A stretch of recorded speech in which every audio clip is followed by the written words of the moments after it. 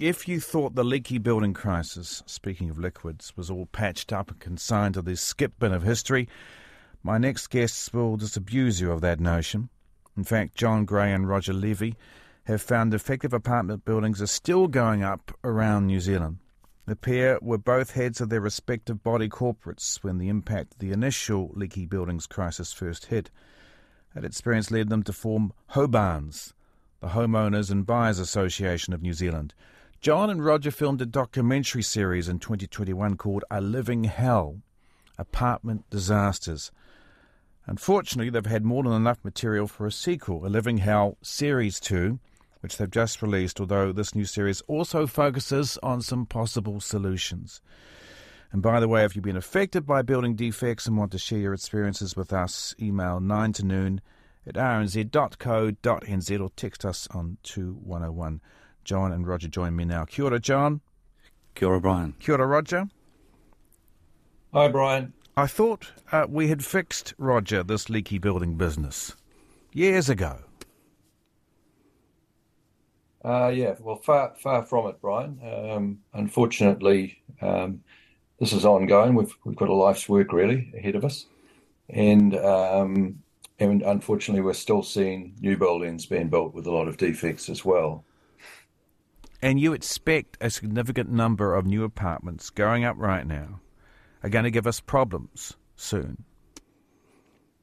Yes, I think it's important to understand that they're probably not as systemic as what we saw in the 90s, early 2000s, a lot of those buildings. But in new buildings, we are still seeing a lot of failures, a lot of poor construction.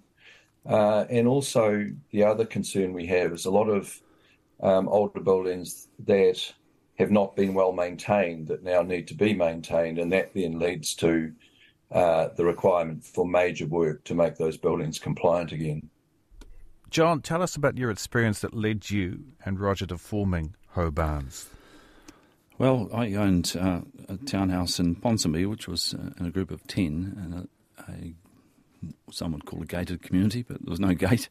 And I bought that in the late 1990s and found out in early 2000 that it was a leaker. And it was quite devastating because it meant that mine was not the only one in the complex that suffered from the problem. So we had to move forward and undertake repairs and take a claim against the developer and builders and everyone else involved, which cost a fortune. We were fortunate shortly thereafter when we had filed proceedings in the courts that the government had formed the Weathertight Homes Resolution Service.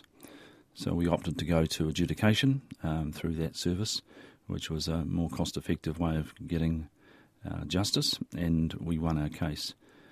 But the repairs to our building uncovered many systemic problems with the construction, and of course the result also from the case that we took meant that the council was really the last man standing, so to speak. Because the cynical misuse of the Companies Act means that builders and developers can scurry down the drain pipe like a scalded rat. And that happens far too frequently, as we've seen over the years now subsequent to that. So looking at Leaking Buildings, A Living Hell Series 2, there are a couple of ideas that come through watching. One is, that as we've just been saying, new leaky buildings are still going up. And to a lot of, as you said just then, a lot of leaky building issues haven't been resolved. And you talked about the Ridge Apartments. This is one example, an apartment in Mary's Bay, St Mary's Bay in Auckland, built in 2004. $15 million spent on fixing it. It's still empty. How does this happen? Well, I think Roger can speak to that because he's more closely involved in it. Tell us, Roger. Bryan. So that building was actually originally built in the 1980s as a commercial building, and it was converted to apartments in the early 2000s. And so I guess that's the first thing to just consider, is that there's quite a lot of this type of situation where commercial buildings get converted to residential buildings, and often those conversions have been poorly done and don't meet all the compliance requirements. And that was the case with the Ridge. It was, it really wasn't fit for purpose for residential apartment living, which has stricter requirements in terms of some of the egress fire related issues. And another point here is this, we talk about this has been called the leaky building issue, but we're talking about building defects, extensive building defects that aren't just to do with moisture ingress, they're also to do with fire compliance, structure, and seismic issues. So, that building, it didn't get a final code compliance certificate, yet it was occupied. Units were sold and it was occupied. And very quickly, issues started to show up. And the issue really was that as it's in a body corporate, it was difficult to get all the owners to work together in order to repair it. And once it got started, the repair got started on the building, and it got opened up, a whole lot of other issues were found that weren't expected. Some maybe could have been identified had more investigation been done, but that led to more difficulties. The building consent didn't cover all the work that was required. The cost of the work went up significantly, and the building, it got to the point where the owners couldn't continue. Cost was too high. They couldn't get a design because of some pretty fundamental issues when the building was converted that hadn't been addressed. It became very difficult to make it compliant again. And as a result, they just got to the point where they couldn't move forward. And then, that it's very difficult to deal with things at that stage. And ultimately now, that building will shortly go on the market to be sold in its current conditions, so that somebody, an individual will come in, company, developer, construction company, and take it over and do something with it. So, Roger, but a huge loss for the owners. Is this because the fixes that were put in place a couple of decades ago now, things like the watertight homes adjudication service and changes in the laws to get rid of shoddy material, simply haven't worked, haven't been enough to solve the problem? I think the latter, hasn't been enough to solve the problem. So it really only scratches the surface of the issues, and the issues go back to poor design, poor material selection, poor construction, and in this body corporate environment, one of the big problems is that although there's legislation that covers the management of this type of situation, there's no enforcement. And so nobody really worries about the law, the requirement to maintain the properties, various other things. And so, that's how we end up getting what we've got. Actually, John, coming back to you, one of the things that comes through in your series is that the body corporate system we have for managing apartments, where there are a lot of individual owners of individual units, is that it struggles with this because it's a democratic institution, body corporate, the majority get what they want, but a lot of you have a significant minority, or even one or two, and it doesn't work for them. And these seem to be the people that you focused on, not being able to get what they wanted, missing out, losing out. So what do we do about the body corporate system that we have at the moment? Is it fit for this crisis? No, it's not, and that's the problem, Bryan. We've been involved with the ministry officials over the years to try and get a raft of changes through. The amendment to the Unit Titles Act which came out a couple of years ago, has fallen well short of what's required, or what we say is required, to ensure that these problems are better managed. But one of the things that we struggle with, both in the unit title space and the Building Act space, is that we've got this behemoth of a government department called MBIE, the Ministry of Business, Innovation and Employment, which looks after, loosely I say, the Building Act and Unit Titles Act, and they are asleep at the wheel. There is no focus, Bryan. We need a dedicated housing ministry like we used to have, and that ministry would look after building and construction and housing matters. And the biggest thing is that they need to use their powers to enforce the law, and they simply don't. They turn a blind eye to it. And you'll see that we've tried to communicate with officials and ministers, and it's very difficult to get straight answers or any response at all. And that's a serious problem, because these are our housing futures. And intensification and the need for housing in New Zealand is really very important, because we're in a dire situation. And yet we have ministry officials who just don't have a clue, in my opinion. And yet, and also, John, you have, as you point out in the second episode of this new series, new builds going up, like the Stone Fields in Mount Wellington in Auckland, where there are problems with the new build. And then you've got Seascape, which is the high-rise in downtown Auckland, problems with some of some disagreement, how would you describe it, in terms of whether the steel reinforcing is up to scratch or not. And one of the things that comes through in that is that the council inspection says it's fine. You've got an independent inspector saying maybe it's not. I guess I'm wondering why it is that 20 years later, we are still building apartments that may not be watertight or have a long-term future.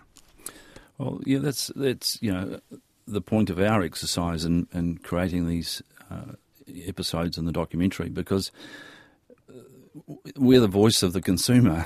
Well, we've been trying very hard. We've been campaigning for 17 years for improvements in the space, Bryan, and it's been incredibly difficult. And we need to get the attention of government. We need to get the attention of the ministry officials as well, because they become blockers in terms of what's passed on to the ministers who are responsible. And so it's a real challenge, but it is still going on, and it's not only restricted to apartment buildings. And it's not restricted to Auckland either, is it? No, it's not. Queenstown as well. Yeah, and there are standalone houses that have been built. I featured on an interview with Fair Go a while ago with a terrible situation down there where a standalone house was built, and that's now been they haven't occupied it. The poor owners haven't occupied it. It's been dismantled, and in fact, the current builders who have been contracted to remedy the problem say they can't fix it. It's a real So how the hell does that happen? The council, as the Building Consent Authority, the Dunedin City Council in that case, are asleep at the wheel. And we see that repeated up and down the country where, the building consent authorities are under-resourced. They find it difficult to get qualified staff, and they can't, in fairness, they can't be on site all day, every day, but, they are missing things. And you look at the Stonefields case, built by Fletcher Construction, reputedly, one of the top builders in the country, and designed by award-winning architects and structural engineers. How did that end up with structural issues, but more importantly, the fire safety issues, which are a life safety risk? How does that happen? Well, that's the question we've been putting in this series of documentaries, because we need answers, and we don't get them directly from the ministries, because they just want to see, they want to see the examples. What's the extent of the problem? Well, all it takes is one building to be non-compliant in terms of fire or structure, and we've got a problem. One day it may, God forbid, cause a loss of life. Are the local councils who are charged with giving consent for checking that buildings are compliant in a bind? Because say with something like Seascape, which is such a massive investment and means for the council revenue coming in rates, it means employment for the city of Auckland, are they in a bind in terms of maybe under pressure to turn a blind eye or not be as vigilant as you think they should be when it comes to building standards? It wouldn't be fair to say they turned a blind eye. I think they try hard enough, but it is very difficult to police, the rapid construction of large buildings, and they are heavily reliant on the experts who provide producer statements and so forth that the council rely on, for compliance. And in every stage of the build. But, the seascape example, that raises some significant questions about the way in which, that building and others like it now are going up, and, problems exist, and are they being thoroughly investigated? And that is a question that hangs in my mind every day. You're one of our colleagues here at RNZ, and you interviewed him. Phil Pennington has been working on that particular story. Yes, he's done an amazing job. Yeah. You're listening to 9 to Noon on RNZ National. I'm Bryan Crump in for Catherine Ryan. My guests right now are John Gray and Roger Levie. They are the founders of the Homeowners and Buyers Association, HOBANZ. We're talking about the ongoing problem with buildings, apartments, but mostly apartments that are not up to scratch, the leaky building crisis dragging on. Now, in the third episode, you did focus on maybe ways out of this. And we talked about some of the issues like, for example, body corporates. What's the alternative to apartment management if it's not a body corporate? Well, there is none. The body corporate structure is problematic because the legislation is not really fit for purpose in its completeness. And it's you see many buildings going up around the country, and the real estate agents are advertising it as there's no body corporate here, as if it's an advantage. But those properties are generally being structured in an owners association or a cross lease, which are problematic in themselves. And at the very least, one of the pillars of the Unit Titles Act is there is recourse. And there is a legislative regime that sits around it, which binds all the owners to be responsible for maintenance and making sure they don't paint their building a different colour or something like that. But again, we just come back to that problem with enforcement, Bryan. The ministry officials, in one case, they have flatly refused my request to investigate these buildings to ensure that they're fire safe, for example. And they're not using their powers, and that would improve the standards dramatically. Why aren't they using their powers? We don't know. This comes down to the chief exec under the Unit Titles Act. The chief executive is responsible for enforcing the Unit Titles Act and pursuing the investigation into various matters. But who is the chief executive of the that holds responsibility for the Unit Titles Act? It's really hard to find out because of that behemoth of the Ministry of Business, Innovation and Employment. And again, it'll be just they duck for cover, they shuffle the papers, and it nothing gets done. And we have presented evidence of the problems over many, many years, and they just simply ignore it. Now, Roger, you went to Australia and Canada to look at solutions. Canada had a bit of a leaky building crisis ahead of New Zealand. What has Canada done to solve the problem there? Yeah, the Canadian model's an interesting one. They attacked it a bit differently, or quite differently to us. So first of all, the issue in Canada arose mainly in their condominiums, so their multi-unit environment, whereas the starting point in New Zealand was more the individual dwellings. And in Canada, the municipality, the local council government, became heavily involved and set up what they call the Home Protection Office and put a large amount of money in that people could borrow from to fix their buildings. And they also regulated the environment significantly by accrediting specific organisations, builders and others to do work and tying those people to the work that they did much more closely in terms of their liability. And so they created a regime which allowed people to focus really more on restoring the value of their properties than worrying about the cost involved in repairing them. And as a result, that they got on and properly repaired buildings. And in that Canadian environment, those buildings that have been repaired sell at a premium because they're seen to be, they are, better buildings that will last the distance because of the oversight. And I've got to say, in New Zealand, I think we will see a similar thing happen here, because where buildings are being repaired, and people can afford to do so, either because they've been able to get money back through litigation, or they can come together and find sufficient funds to do the repair. Then the oversight of the repair is much higher than a new build, and so we are seeing, where people are doing it properly, the buildings that are being repaired performing better than a lot of the new builds. The thing is too, though, that system, Bryan, going beyond the leaky condominium problem they had in Canada, they've introduced a system where there is personal responsibility. Yes, that's what I was going to come to. Civil and criminal consequences if you get it wrong. And you can't hide behind a company and dissolve it like many developers do and many construction companies do. And you can't get away. The directors of the companies are made responsible. And, it's like we have in the company, you've got the Mainsville situation, more recently in New Zealand, where, they built some leaky buildings as well. But, the directors have been held responsible for the failures of that company. And it's a similar context in terms of the building regime or building regulatory regime in Canada. In Australia, John, yes, Victoria, compulsory insurance. Yes. In New South Wales, a building commissioner.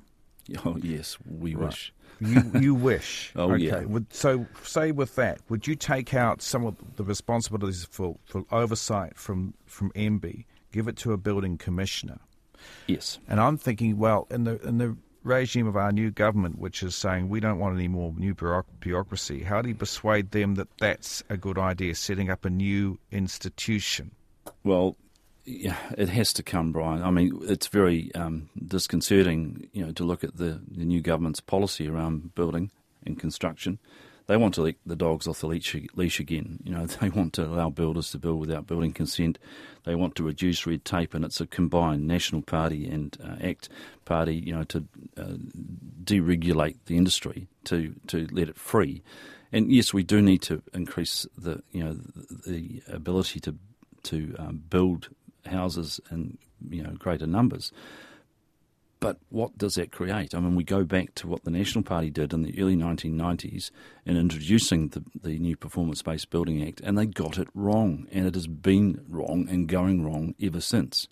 And they even want to, protect councils by introducing private certifiers again. Well, that was an abject failure in itself, and they want to repeat it.